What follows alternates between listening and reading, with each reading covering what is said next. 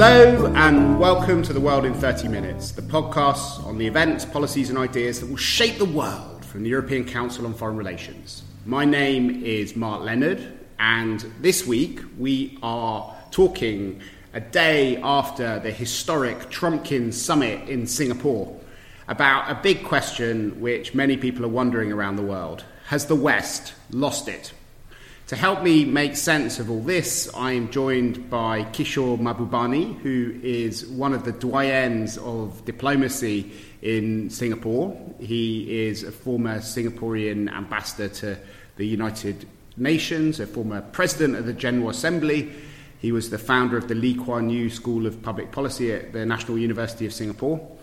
And he has spent many months thinking both about where the West is going, particularly how it relates to Asia. So I can't think of anyone better to help us make sense of both the bigger question, but also to help us understand what came out of the Trump-Kim summit, what it means, and particularly what it might mean for the US role in Asia in the future. Kishore, you're not actually in Singapore at the moment. You escaped the chaos of the summit to Lisbon, I think. But I imagine you've been watching it very closely. What are your main takeaways from it? Well, my main takeaway from it, which is a very provocative takeaway, is that both Donald Trump and Kim Jong-un should be awarded the Nobel Peace Prize this year because they have successfully diffused tension on the most dangerous and most militarized border on planet Earth. So this has been a massive breakthrough. And as you know, also, frankly, North Korea was the last hermit kingdom also on planet Earth, the last country to open up and modernize and globalize. So finally, for the first time in almost 70 years, North Korea has decided to open up. So there are some massive results from the Singapore meeting, which the Western media has completely missed in its analysis and coverage. But many Western commentators are saying that we've been here before, that this isn't the first opening up. There have been various different openings up in the past, but which have simply postponed the crisis rather than actually solved it. What makes you think that it's different this time? Actually, we have never been here before.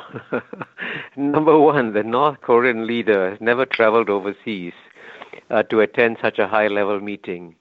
Secondly, there's never been a direct meeting between the President of the United States of America and the President of North Korea. This is a breakthrough on multiple fronts that has never existed before. But much more than that, I mean, what is striking is that Donald Trump and Kim Jong-un could find a common language to talk to each other and a common language with which to relate to each other. And people have forgotten so quickly the sort of language that the sort of insults that both America and North Korea used to hurl at each other until as recently as 12 months ago. I mean, Donald Trump was calling Kim Jong-un a rocket man, and Kim Jong-un responded brilliantly by calling Donald Trump a dotard. That's a command of English that was quite remarkable. So we have come an incredibly long way in the last 12 months or so, and frankly, this is the biggest hope for peace that we have ever seen on the Korean Peninsula since the end of the Korean War in the early 1950s. So why do you think so many people in Japan, in South Korea and other places are being so negative about it, saying that Kim Jong-un has won all of his main objectives? He's being treated as an equal to the US. North Korea is being confirmed as a nuclear power, but at the same time is not making any concessions, and that could actually just be storing up or paving the way for a much bigger crisis, which could be much more violent, given that he's less constrained.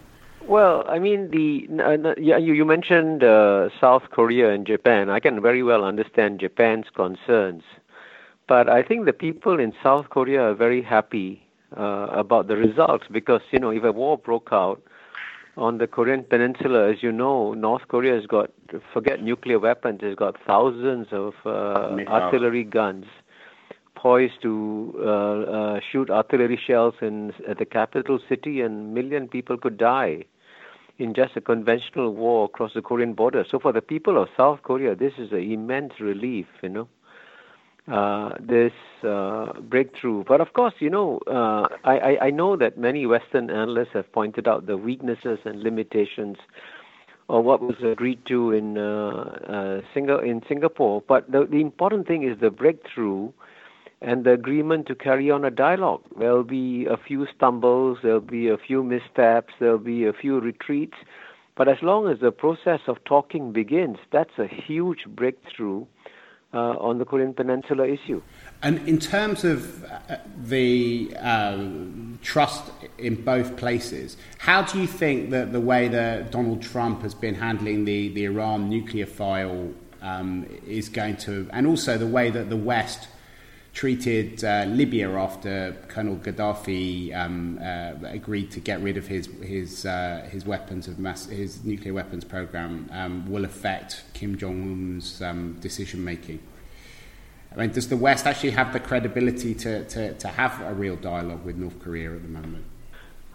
Well, you're right. I mean, it was a huge mistake for the Trump administration officials to refer to the Libyan episode, because the lesson from the Libyan episode was that you cannot trust the West to make a deal, because in return for Muammar Gaddafi giving up his nuclear program, he was supposed to be given regime security. And that promise of regime security, as you know, was violated. And that's why North Korea initially reacted very angrily to references to Libya. But at the same time, let's also be clear that the geopolitical situation of North Korea is very different from that of Libya. There is no way that the West can carry out regime change in North Korea without the approval of China.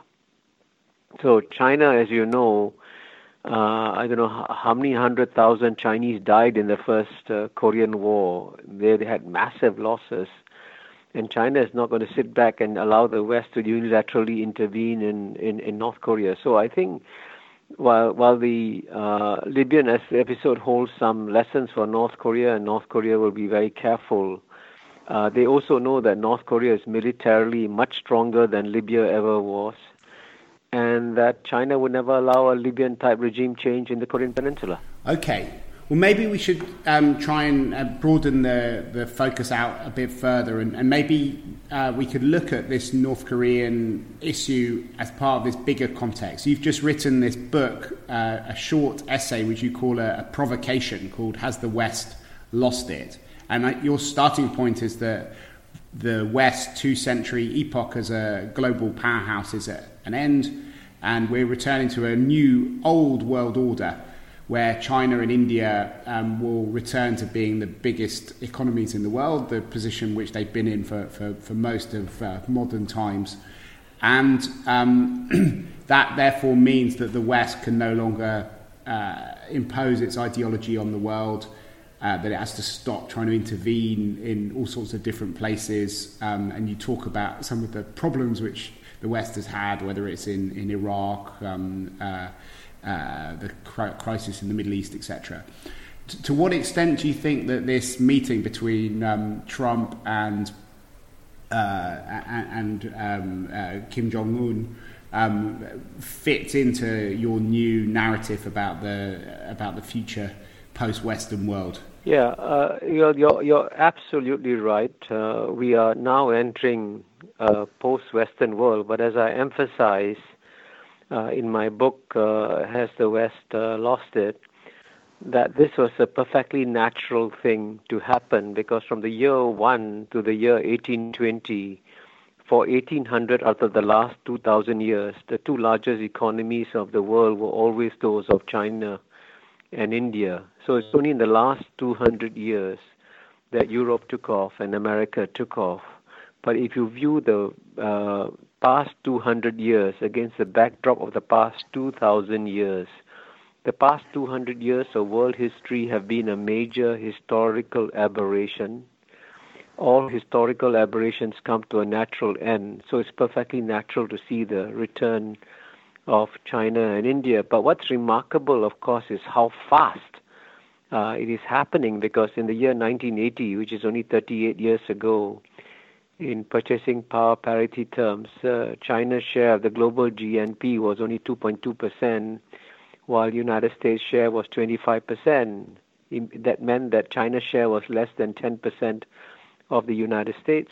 But by 2014, China's share had become bigger than the United States. So this has become, we really made a major historical turn in the last 30 years. And one other point that my book emphasizes, Mark, is that all this is a result of massive gifts by the West to the rest. And so the rest of the world should send the West a thank you note for having revived the rest of the world and made it now to approach a condition which is on par with that of Western societies. So what are the geopolitical implications of this huge shift in power and resources in relative terms? Well, I think the main geopolitical implication is that the West now has got to stop its 200-year-old habit of intervening in the affairs of other countries, societies, and civilizations. And I know this book of mine was designed to be a gift to the West, to say, hey, when the rest of the world has woken up, you've got to change and adapt structurally also. And for example, if you want to sort of do a brutal analysis on how Donald Trump was elected in 2016, it's partly a result of the admission of China into WTO and the creative destruction that followed as a result of China's admission into the global economy. So you think that China's, it was the fact that the American middle class has been stagnating and the jobs that were lost within the US as a result of China's admission that created the kind of Trump base? That's what you're arguing? Well, I think an American economist called, I think David Autor, Autor, has actually documented in detail how this has happened. And this is perfectly natural. This fits Western economic theory, because Joseph Schumpeter made it very clear that when you have new economic competition, you also have creative destruction. So the creative destruction was part of the capitalist process. And unfortunately, Western policymakers didn't have their eye on the ball. They were just looking at the massive profits being made by the elites in America and didn't notice, by the way, one shocking fact about America is that the median income of the American worker hasn't gone up in 40 years.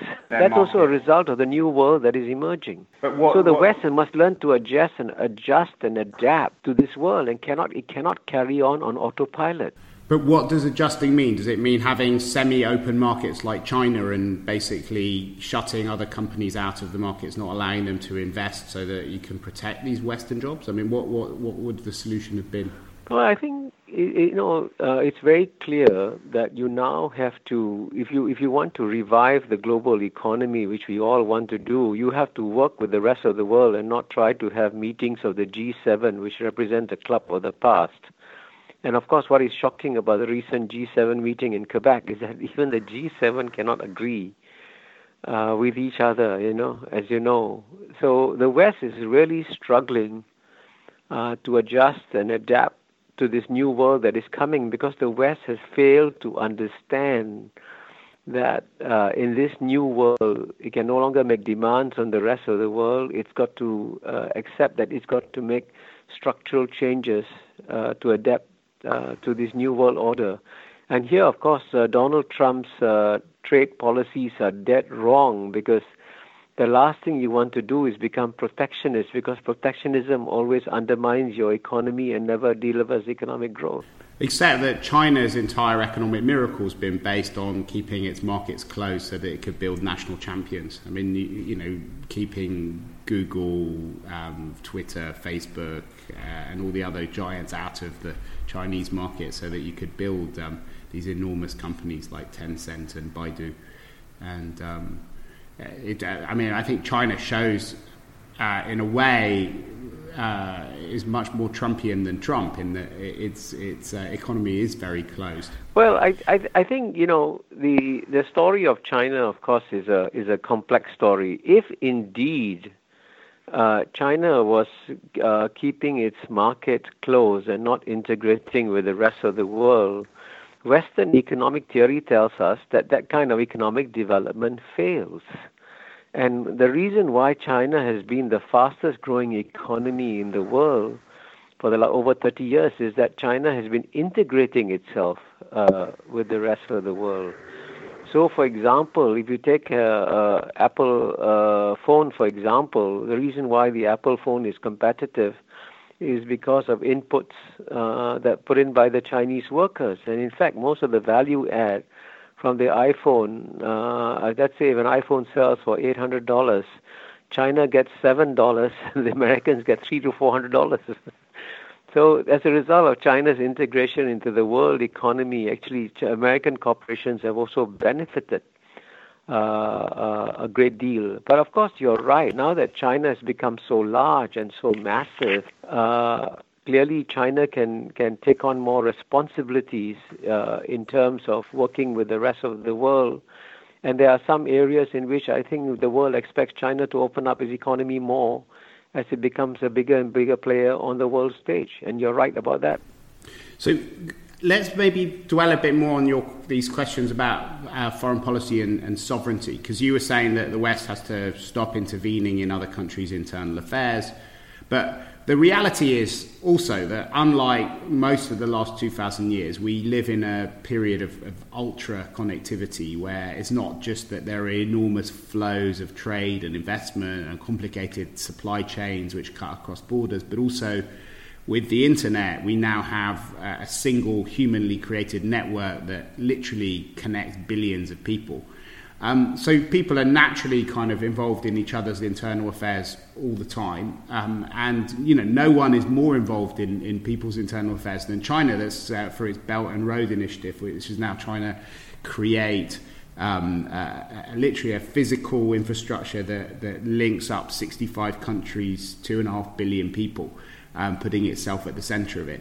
I mean, we've seen, I think, big shifts in the Chinese debate about intervention. They're getting much more involved in internal politics in countries like Afghanistan. They're a long way from the old 5 principles of peaceful coexistence, where they didn't believe in getting involved in other countries' internal affairs.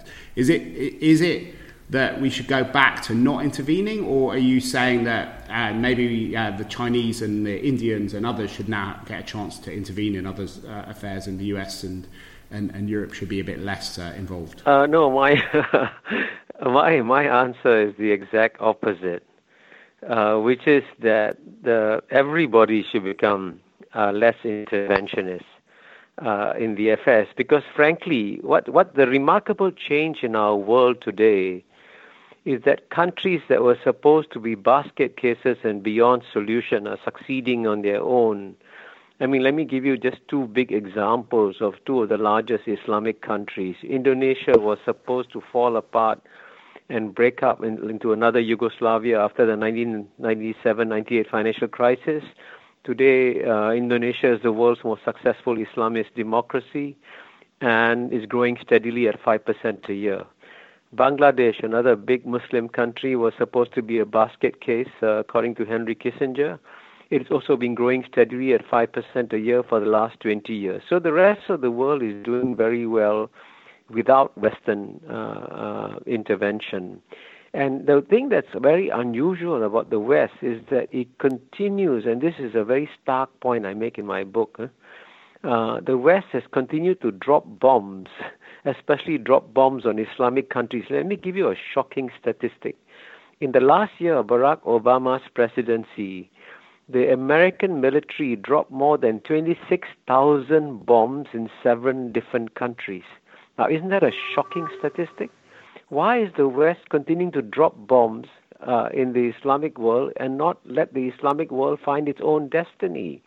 And by so doing, it's creating a backlash against the West, which is very dangerous and which leads to all the terrorist incidents that the West worries about. So I don't think China and India have the same kind of messianic impulse that the West does to improve the rest of the world, because they actually believe that the rest of the world can succeed and develop on its own. And one of the strongest quotations that I have in my book is from a very senior Indian diplomat, Sham Saran, where he says, every time the West intervenes in the country, and I quote his words, in most cases, the post-intervention situation has been rendered much worse, the violence more lethal, and the suffering of the people who are supposed to be protected much more severe than before. This is an Indian diplomat, not a Chinese diplomat, saying that the Western interventions have actually made the world much worse. So this is a very radical idea for the Western mind to accept, that it doesn't have to intervene in the affairs of the rest of the world for the rest of the world to succeed and do well. And so that's in the Middle East in particular. What do you think the US role in Asia should be going forward as China becomes more and more powerful and as the balance of military power changes? Do you think that China should be given more space? Do you think that the US should be less hardline about all of these territorial disputes which China's involved with its neighbours, and stop flying over these islands and atolls and trying to maintain a status quo which the Chinese are slowly trying to change? Well, you're absolutely right. I think we should be trying our best to try and influence China's behavior as it emerges as the number one power in the world, which will happen within 10 to 15 years. But as you know, in my book, I quote from a speech that President Bill Clinton gave in Yale in 2003, and in which he said, if America assumes it's going to be number one forever, then America can keep on doing whatever it's doing. It can continue to remain as unilateral as possible in its policies. Then Bill Clinton added a but. He said, but if we can conceive of a world where America is no longer number one, then surely it's in America's interest to promote a world that is based on rules, partnerships, and multilateral institutions. And so this was Bill Clinton's very cunning advice to America, saying that if you want China to emerge and play a rules-based role in the world, America has got to lead the way by showing the way. And unfortunately, for whatever reason, since the end of the Cold War, America has actually been undermining the global rules-based order. And as I say in my book, every rule that America supports is a rule that China will support when it becomes number one. And every loophole that America creates in international law is a loophole that China will take advantage of when it becomes number one. So the best way to manage the rise of China is for the United States to lead the way by demonstrating what a responsible global power does. And unfortunately, in the last 20 years, America has been doing the opposite. And that's my biggest source of concern in this book. Has the West lost it? So the one power that is desperate for a rule-based world order more than maybe any other is the European Union, because it is a community of rules itself. It is in fact just their legal construction. And yet the EU doesn't seem to feature very prominently in your analysis. Where does Europe fit into the Mahbubani world? Well, I do actually have a dream.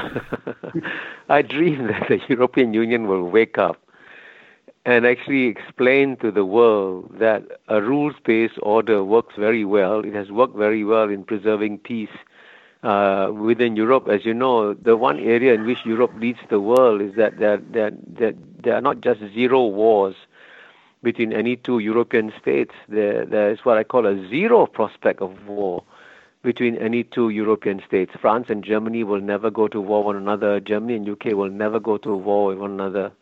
And this is a model that, frankly, the Asian countries need to follow. I'm dreaming of the day where there's zero prospect of war between China and India and a zero prospect of war between China and Japan. And we can only do that by learning from the European Union and what it has accomplished. But unfortunately, at a time when the European Union should be providing greater global leadership, it's become mired once again in its own internal issues, and Brexit is frankly a major distraction, and it prevents the European Union from realizing that its challenges are going to come from outside and not from inside. And let me just give you one statistic which is shocking. In 1950, Europe's population was twice that of Africa's. Today, Africa's population is more than twice that of Europe, and by 2100, Africa's population will be 10 times the size of Europe. Today, when one migrant ship tries to land in Europe, all of Europe becomes paralyzed by that. Can you imagine a world where hundreds of migrant ships arrive in European borders? What are you going to do? How do you prevent that from happening? And then, frankly, if the Europeans do not heed the advice in my book, a more difficult world is emerging for Europe. And what do you think Europeans should do then in concrete terms? One of the most provocative things I say in my book is that the Europeans should become more Machiavellian. And this is how I think the Europeans can become more Machiavellian. Because it is in Europe's long-term interest to promote the economic development of Africa, to prevent more African migrants coming to Europe. Now, the best way to promote economic development in Africa is to work with the country that is now investing the most in Africa, which is China. So it is therefore in Europe's interest to support Chinese investments in Africa and not oppose them. But because, as you know, the United States is very uncomfortable with Chinese investments in Africa and disapproves of them, Europe joins America in disapproving of Chinese investments in Africa, which actually are going to benefit Europe in the long run. This shows a complete lack of Machiavellian thinking in Europe, which is dangerous for its long-term future. So Europe should wake up and do a complete sort of reboot of its strategic calculations and work out a completely new foreign policy that is independent of that of the United States, because the geopolitical interests of the United States in the long run are completely different from the geopolitical interests of Europe in the long run. What scope do you think there is for Europeans to work with China and India as this kind of tension between Europe and America grows? Well, I think Europe should see the return of China and India as massive opportunities rather than as a threat, because, as you know, the world's largest middle classes are emerging in Asia. I mean, just to give you one statistic, in Asia, in all of Asia, from West Asia to East Asia, the middle class population in 2010 was 500 million. But by 2020, that number explodes to 1.75 billion, an increase of 3.5 times in 10 years. So the biggest markets for European products are going to be coming from Asia. And so Europe should now sort of reorient itself and realize that the future doesn't lie across the Atlantic. The future lies in partnering with the new Asian powers. But, the Europeans have a very, they seem to be stuck in the past and cannot imagine a post-Atlantic future for Europe, and which is the one that is coming down their way. But what does partnering mean in practical terms? I think in practical terms, certainly it means a greater degree of economic engagement, free trade agreements, and, doing more with... Europe's already the biggest trade partner for China. Most of the countries in Asia, Europe's either number one or number two as their trading partner. There's scope to do a lot more.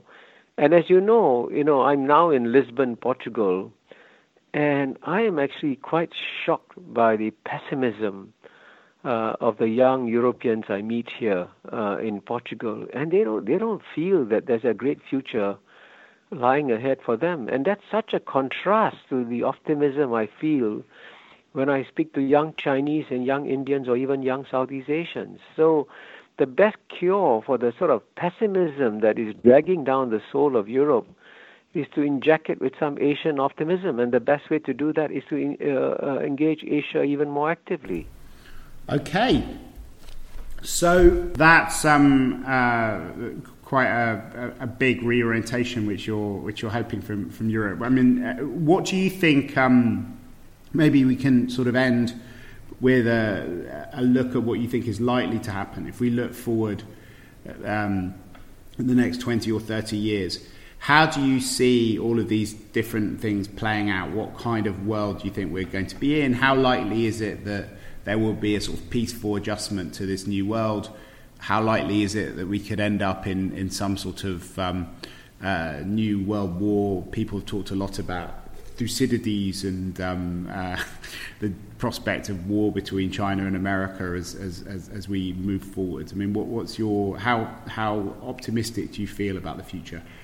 Well, I'm probably one of the most optimistic persons on planet Earth, because one thing people forget is that we have done more to improve the human condition in the last 30 years than we have in the past 300 years or the past 3,000 years. One of the shocking statistics I give in my book is that in 1950, 3/4 of the world's population was suffering from extreme poverty. Today, that figure has gone from 75% to less than 10%. That's a dramatic improvement in the human condition. And I predict that the human condition will get even better in the next 30 years. So humanity has the great potential to achieve something that is borders on utopia in the next 30 years. However, it has to manage, as you indicated, some geopolitical challenges, especially the geopolitical challenges between the world's number one power today, which is the United States of America, and the world's number one emerging power, which is China. And I actually believe that China does not want to disrupt the world order. China is really the biggest beneficiary of the open global rules-based order, is the world's number one trading power. So China actually wants to sustain this rules-based order, and it's actually the United States that is shaking it, sadly. So if we can somehow persuade the American population not to see China as a great threat, but China as a great opportunity. But it's not just China, I want to emphasize. You will see the return of both China and India. It's not just a China story. So as China and India emerge and become once again the number one and number two economies in the world by 2050, that provides a massive growth opportunity for all the countries in the world. But the Western leaders and Western policy makers must realize that they have to make a massive U-turn. And as I said at the beginning of this interview, the West has got to stop intervening in the affairs of the rest of the world, and that will create a better world for all of us. Okay, well, we'll see whether your optimism about the human condition or the pessimism of the geopolitical historians prevails. I'll have to come back in a few decades and do another follow-up interview. But in the meantime, thanks a lot for an absolutely fascinating discussion.